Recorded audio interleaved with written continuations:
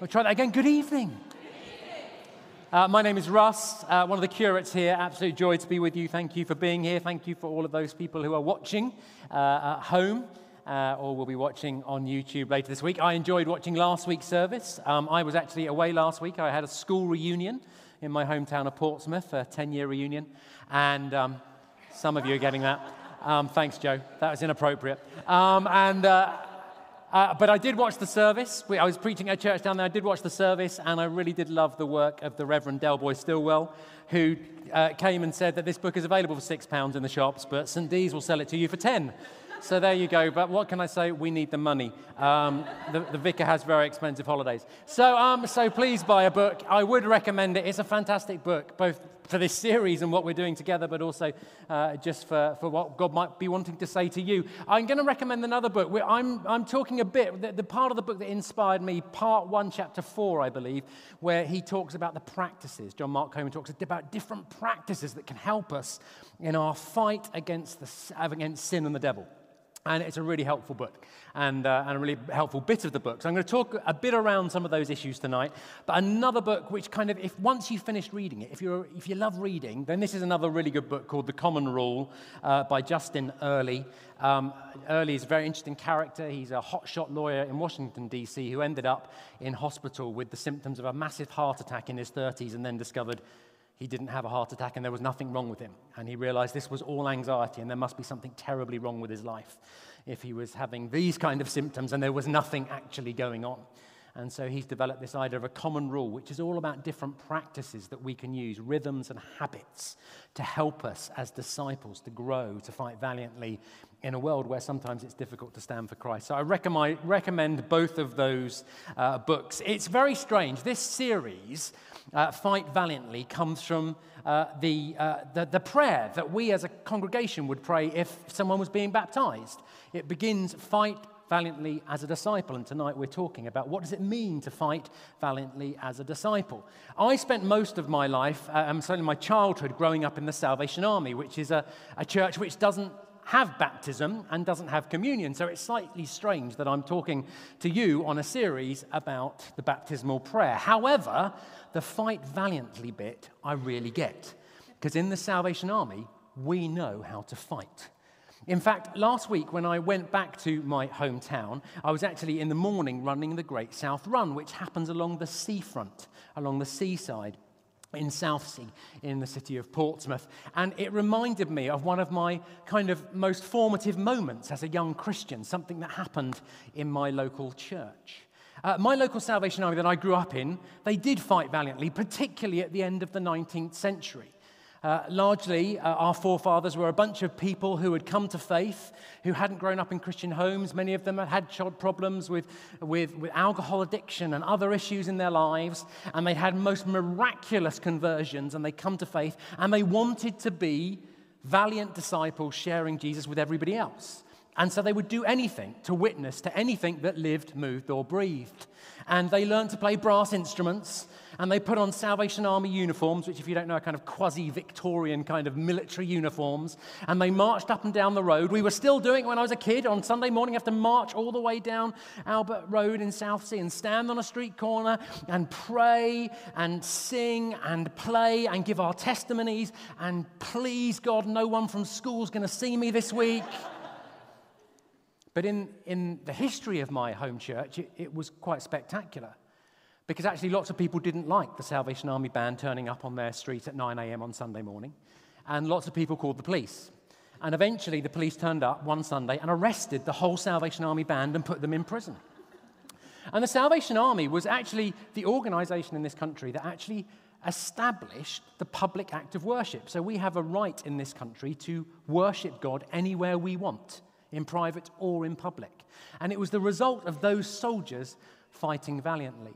The problem is with that kind of history, when you try to relive it, it doesn't always work. And so when I was a young boy, we had our 100th anniversary, our centenary of the Salvation Army band, and we thought we should mark the valiant contribution of our forefathers. And so we planned this special march And the band got all their uniforms polished and their instruments polished. And the plan was on a Saturday, in the height of the holiday season, to march all the way along the seafront and then into the town centre. And so everything was set. Now, of course, things can go wrong in England. The weather can be terrible, but actually it was a glorious sunny day. And we wanted loads of tourists to see the band and follow them into the town centre and then be there as we once again boldly proclaimed the gospel and shared our witness. Well, we started marching along the seafront, and I remember the South Sea Flora and Fauna Society had created a very clever Salvation Army logo with pot plants and cacti, and we marched past that, and we marched past Speaker's Corner, which was where on the seafront they would do these open-air church services, and probably one of the areas where they got into trouble with the police, and then they started turning towards the town centre, where they were going to stop in the middle of the town centre, and once again we were going to share the gospel with the people of Southsea. Now, there was no one more proud to be there on this day than Norman. Norman couldn't play a brass instrument, so he wasn't in the band, but Norman carried the flag, so he was at the front. And so Norman had got his flag polished, and he had dry cleaned his uniform, and he was so proud to be leading this effort. Now, I have to tell you two things about this story. There's two bits of information you need to know to understand the next part of the story. First, you need to understand how Salvation Army uniforms work. They're very expensive. And so you have to be careful. If you go on holiday and you've put on too much weight, you can't really afford to buy a new uniform. So they have this clever elastic system where basically you can kind of button up and you can tighten it or loosen it with your girth. And you can, so if you can put on weight, that's fine. And if you lose weight, that's fine. But when you dry clean the uniform, you unattach this kind of elastic system in the seat, in the waist of your trousers. The second thing you need to know is this: how a Salvation Army band stops. It's actually quite difficult to stop when you're marching. We did some marching this morning in church. It was great. And starting is easy, but stopping is difficult. And if you don't stop at the right time, you're going to go over the person in front of you. So what happens in a Salvation Army band is you're marching along and you hear two double taps. So you hear the drum go boom, boom, boom, boom, and that's your signal. You know it's left, right, left, right, left, right, and that's it. So here we are. We're marching into town. We're going to proclaim the gospel. We're going to share our witness again boldly with the people of Southsea. We've got people following us on their holidays. They've come from the seaside. They're now following the Salvation Army band. And we start to get to Palmerston Road, which is the shopping centre in Southsea. And there's suddenly a double tap on the drum. Boom, boom, boom, boom. And the whole band, left, right, left, right, left, right. And Norman's trousers fall down. Norman is holding about a 10-foot flagpole with a huge flag on it. There's not a great deal he can do about this situation at the moment. And so the trombone players behind him offer their instruments to the Lord and immediately go into a kind of rugby tackle position, pull up his trousers, and cover his witness. One of the challenges that we sometimes face when we want to pray, when we want to do something, when we want to kind of live our discipleship out in public, is that actually we don't get it quite right and we end up spiritually with our trousers down. And that's part of this story that Jesus tells. We're going to start with the story of the Pharisee and the tax collector. We've got 3 stories tonight, and they're all about practices which Jesus wants his disciples to fulfill if we're going to be valiant disciples, if we're going to fight valiantly as disciples. At this part, Luke 18, basically what's happening is we're coming towards the sort of end of Jesus' ministry. He's getting closer to Jerusalem, which is where he's obviously going to die and rise again. And what you see is that the pace is quickening. They're kind of marching a little bit quicker. And Jesus is kind of giving a bit more parables, a bit more teaching, because he knows he's got to take this rabble of disciples and turn them into something, because he's not going to be here forever. And they've got to carry on fighting valiantly for him and his kingdom after he's gone. And so first we have this story of a Pharisee and a tax collector. Now the Pharisees, they're kind of like, for us, it's a difficult thing. The Pharisees are like a kind of panto kind of figure. We know, when the Pharisees come into the story, boo, they're kind of like the biblical baddies. And that's really not fair. It's kind of like anything, you can't just generalize a whole group of people. You can't say like the Tories, or like Fulham fans, or like evangelicals, These are complex, sophisticated, maybe not Fulham fans, but the others are complex, sophisticated groups with differing opinions and nuanced ideas. And the Pharisees were a bit like that. But they did have some things in common. And one thing they had in common was that they had fought valiantly for Yahweh, for the God of Israel, for many years. For over 100 years by the time of Jesus. These people, they were the kind of people over generations who have said, I'm a quitter. I'm a fighter, not a quitter. Sorry, that's the wrong way around.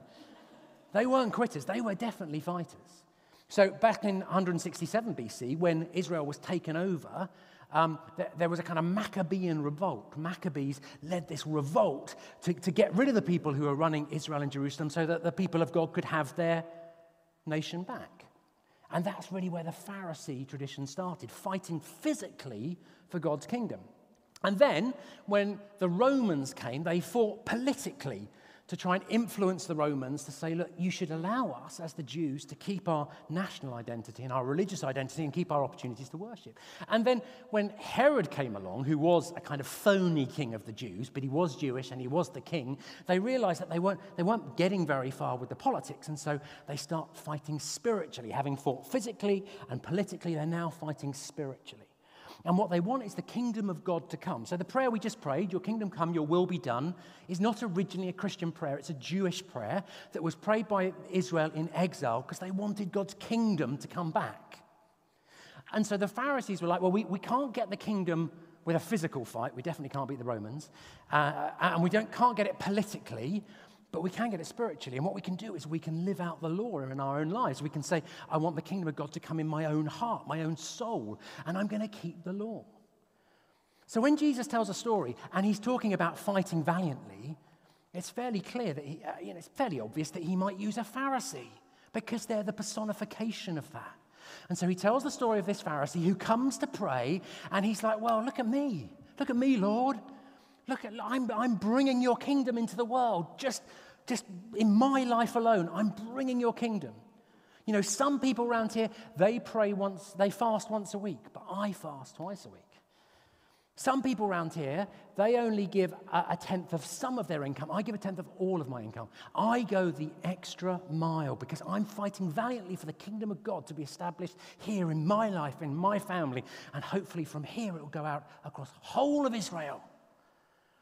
These are the kind of people who fight valiantly for God's kingdom. But there's two people in the story. There's this tax collector. And the tax collector is definitely not a fighter. He's a quitter. A tax collector is colluding with the Romans. He's taking the money of people in Israel in taxes and paying them to Caesar in Rome. He's basically decided, if I can't beat them, I'm going to join them. Can't overturn Rome, so I might as well work for it. Work for Rome and make some money. And he's in a terrible state. And he comes before God in the temple and says, look, he's so ashamed. Where the Pharisee looks up, he kind of looks down. And where the Pharisee talks eloquently about all the things he's done, the tax collector can barely get the words out. And suddenly at the end, all he can get to is, Lord, have mercy on me. So if Jesus is trying to help the disciples to fight valiantly, which model of discipleship should they take on? Surely the Pharisee. He's a fighter, not a quitter. Not the tax collector. He's a quitter, not a fighter. And of course, Jesus, the big twist in this plot, says, no. It's actually the tax collector who's going home justified by God and who will be exalted. The Pharisee, he's going to be humbled. And why? Why would Jesus do that? Well, obviously, partly there's an issue of honesty and humility. For the Pharisee, it's like God should be kind of happy to have me.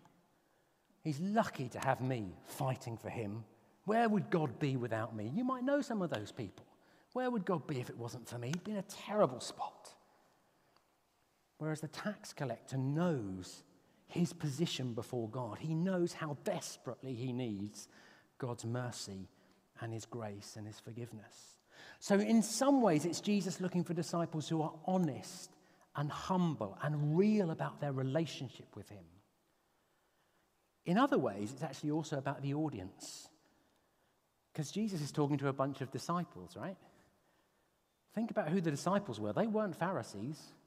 Some of them had been tax collectors. And a lot of them weren't fighters. They were kind of quitters. And when things are going to get difficult, they're going to run away. And so Jesus is addressing a group of people who almost kind of relate more to the tax collector than they do the Pharisee.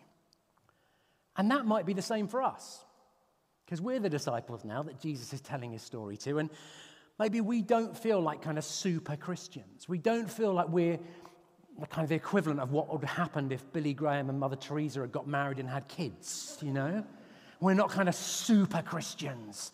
We're not in danger of becoming Saint Russ or Saint Tim or Saint Laura or Saint Joe or Saint Matt. We actually struggle. We find it difficult sometimes to follow Jesus. We don't find it easy to fight valiantly. And in fact, sometimes when there is a fight, we'd rather run away. We're exactly who Jesus is talking to. And in these three stories, and this is what we're going to cover really quickly, Jesus gives us, as his disciples and the disciples back then, three practices that we can incorporate into our lives and that they can incorporate into their lives that would help them to fight valiantly. The first practice is in this parable of the Pharisee and the tax collector, and it's the practice of confession. Now, some of us are thinking, oh, this is strange. It's not a Catholic church. Catholic church are used to having confession, and some of you might have been into a Catholic church or even sat in a confessional booth and asked, had a priest hear your confession. But actually, confession isn't a Catholic thing. It's a Christian thing. It's actually a biblical thing. James says in his epistle that we should confess our sins to one another. And this tax collector is willing to say, I need to start by confessing that I am a sinner. John 1:19, if we confess our sins, he is faithful and just and will forgive us and purify us from all unrighteousness. The practice of confessing our sins, and actually particularly confessing to someone else. I am not saying for a minute if you don't confess to someone else that God doesn't forgive you, but there is something very beautiful about confessing our sins to a brother or a sister in Christ. It helps us to kind of name those deep, dark secrets that we don't want anyone else to know, that we feel shame about. It unlocks us from that shame because we've shared with someone else. It gives us that assurance that someone else says, you are forgiven. Jesus has done enough to deal with you and to purify you from any unrighteousness. And it also helps us in terms of support and accountability because there's someone who can ask us questions and how are we doing trying to deal with that temptation, that habit, that problem. You know, John Wesley, the great Methodist preacher who was actually, we kicked out of the Anglican Church, it was probably for this, to be honest. One of the things he did in cell groups, his version of life groups every week, was he asked people to share what was the greatest sin they've committed over the last 7 days and how the Holy Spirit had given them grace to triumph. Try that at life group. Let's see what happens next week. But this practice of confessing our sins one with another and experiencing the grace of God together is absolutely beautiful. This parable gives us one of the most ancient prayers in the Christian church. It's a prayer prayed by monks and nuns, and particularly the Eastern Orthodox Christians, every day. It goes simply like this: Jesus Christ, Lord Jesus Christ, Son of God, forgive me. Lord Jesus Christ, Son of God, have mercy on me, a sinner. Lord Jesus Christ, Son of God, have mercy on me, a sinner. And the monks and nuns who have made sacrifices and taken a journey into holiness that few of us can imagine, they still recognize every day that their day starts by saying, I need your grace again. I need your mercy to follow me again today, Jesus, because I'm a sinner and I want to fight valiantly for you as a disciple. So the first practice is practicing confession if we want to fight valiantly. And I'm less concerned with necessarily you coming forward and saying, I've got this sin tonight that I want to confess. That's not the point of this conversation. The point of this conversation is to challenge you. What opportunities do you create for yourself to share with others when things haven't gone right and to get their help in getting it better in the future? The second practice comes from the first story that you read, the story of the persistent widow. And the persistent widow is in a terrible situation. She's very disadvantaged. I should start, actually, by a little bit of a confession for myself here, actually, because we're going to talk about the persistent widow who is asking the judge for what she wants. And what Jesus wants to teach his disciples here is that the second practice is about persistent prayer, praying persistently. I've told the story about Norman and his trousers falling down many, many times. He's long gone, he's never heard me, well, he might have because he's long gone to heaven. He might be listening every time. He might be totally fed up with that story by now. But anyway, and it's an easy punchline. But in truth, Norman was amazing because his persistence, every week he was there with his flag. Every week in the week, he would go and sell the Salvation Army newspaper and do evangelism in the street. Every Sunday he was at church. He was persistent in sharing the gospel of Jesus in any way he could. And what we see in the widow is this example of persistence. She's a widow, so she's got no man to stand up for her. So she's not got a husband. She doesn't seem to have a son. There's not another husband. And the other problem is she's a woman, and a woman's word meant nothing. She didn't really have access to a court of law. So it's quite something. She's fiercely bugging this judge to get what she wants. And the point of this parable where Jesus is concerned is this is not a picture of God. It's not saying that God is a grumpy judge. What it's saying is God wants us to be persistent in our prayers. I spoke at an event on Friday night, which I hadn't been to since 2015. It happens in the Excel, and it's run by the Redeemed Christian Church of God, one of the largest black denomination or black majority church denomination in the United Kingdom. And it's a prayer meeting.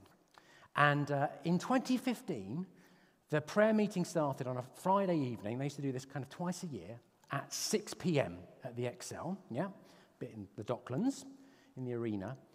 And it went to 5 a.m. on Saturday morning. And 40,000 people would go to it. Now, it would be interesting if we said, Friday night, we're going to have a prayer meeting, 6 p.m., it's going to go through to 5 a.m. Let's be interested to see how many of the St. Dee's crowd turn up. I suspect we'll get less than 40,000. And actually, they're finding their way back from COVID. And so, to be honest, they were only going to 2 a.m. this time, and there were only 10,000 of them, so things are slipping. No, in all seriousness, they have this lesson to teach us about persistence in prayer.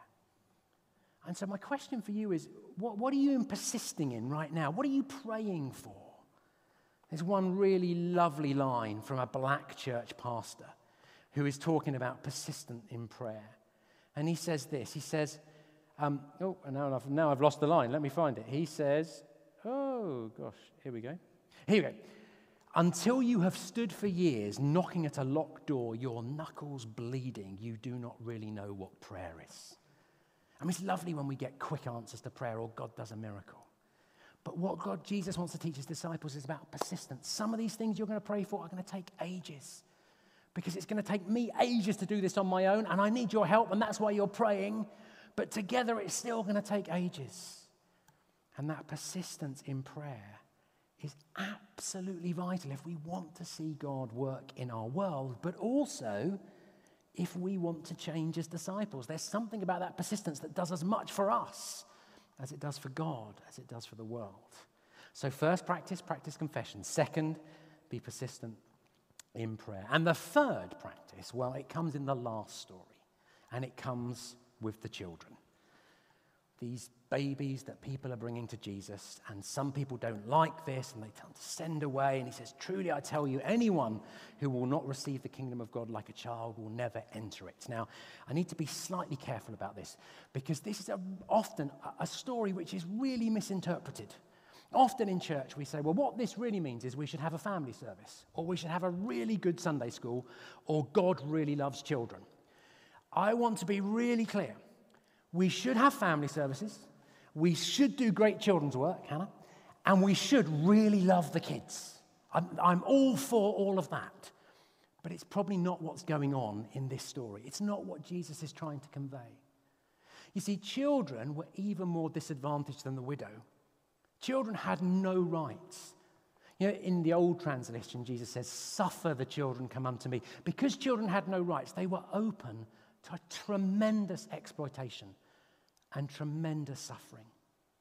And what Jesus is trying to help his disciples to understand is that actually, if you're going to follow after me, you need to give up your rights. You need to give up your sense of entitlement. You need to realize that there is a sacrifice that has to be paid if you're going to follow me. The third practice is about sacrifice. It's this willingness to say, actually, Jesus, I'm going to put you first. And I'm going to make decisions, not just once or twice, but daily, that put you first in my life. I wonder what kind of sacrifices God's calling us to at the moment. Might be a big one. Might be to leave our job and do something very different. It might be actually, we can live on considerably less than we're living at the moment and share our resources with others at a real time of need. It might be actually, I'm going to give up some time because actually I know that other people need my support and help more. It's going to be difficult caring for that relative or visiting that person or taking part in that church program, but I'm going to make that sacrifice. But because becoming a disciple who valiantly fights for the kingdom of God requires confession, and it requires persistent prayer, and it requires our sacrifice. These lessons clearly work for the disciples then, because these critters become fighters. Virtually all of them will die for their faith. And I believe these practices will work for us now, and it will turn us from that tax collector who kind of doesn't really know how to greet God in the first place because he feels so small about himself, into the kind of disciples who can fight valiantly for Jesus in our world. Last Norman story. Norman worked in a pub. Some of you know the Salvation Army not only doesn't do sacraments, but it doesn't do alcohol. But it does spend time in pubs. And traditionally, the Salvation Army would do evangelism in pubs on Friday night. My parents used to do it when I was very small. And Norman came to faith because my granddad went into the pub where he worked behind the bar and shared Jesus with him. And for Norman, that was life-changing in the best possible way, but it also meant he had to basically give up his own employment rights. He couldn't work there anymore. He had to have a whole new life. He had to live in a whole new way. But the way he lived was as someone who knew that God had saved him in the most miraculous way, and someone who persistently prayed and shared Jesus with others, and someone who continued to sacrifice for Jesus for the rest of his life. Shall we pray? Father, I want to pray for my brothers and sisters. I want to pray for all of us. Teach us what it means to be disciples. Teach us what it means to fight valiantly. Teach us what it means to be able to confess our sins to one another and to practice that continually. Teach us what it means to take issues that need to change in our lives and our world and to pray persistently until you've answered our prayer and things have happened.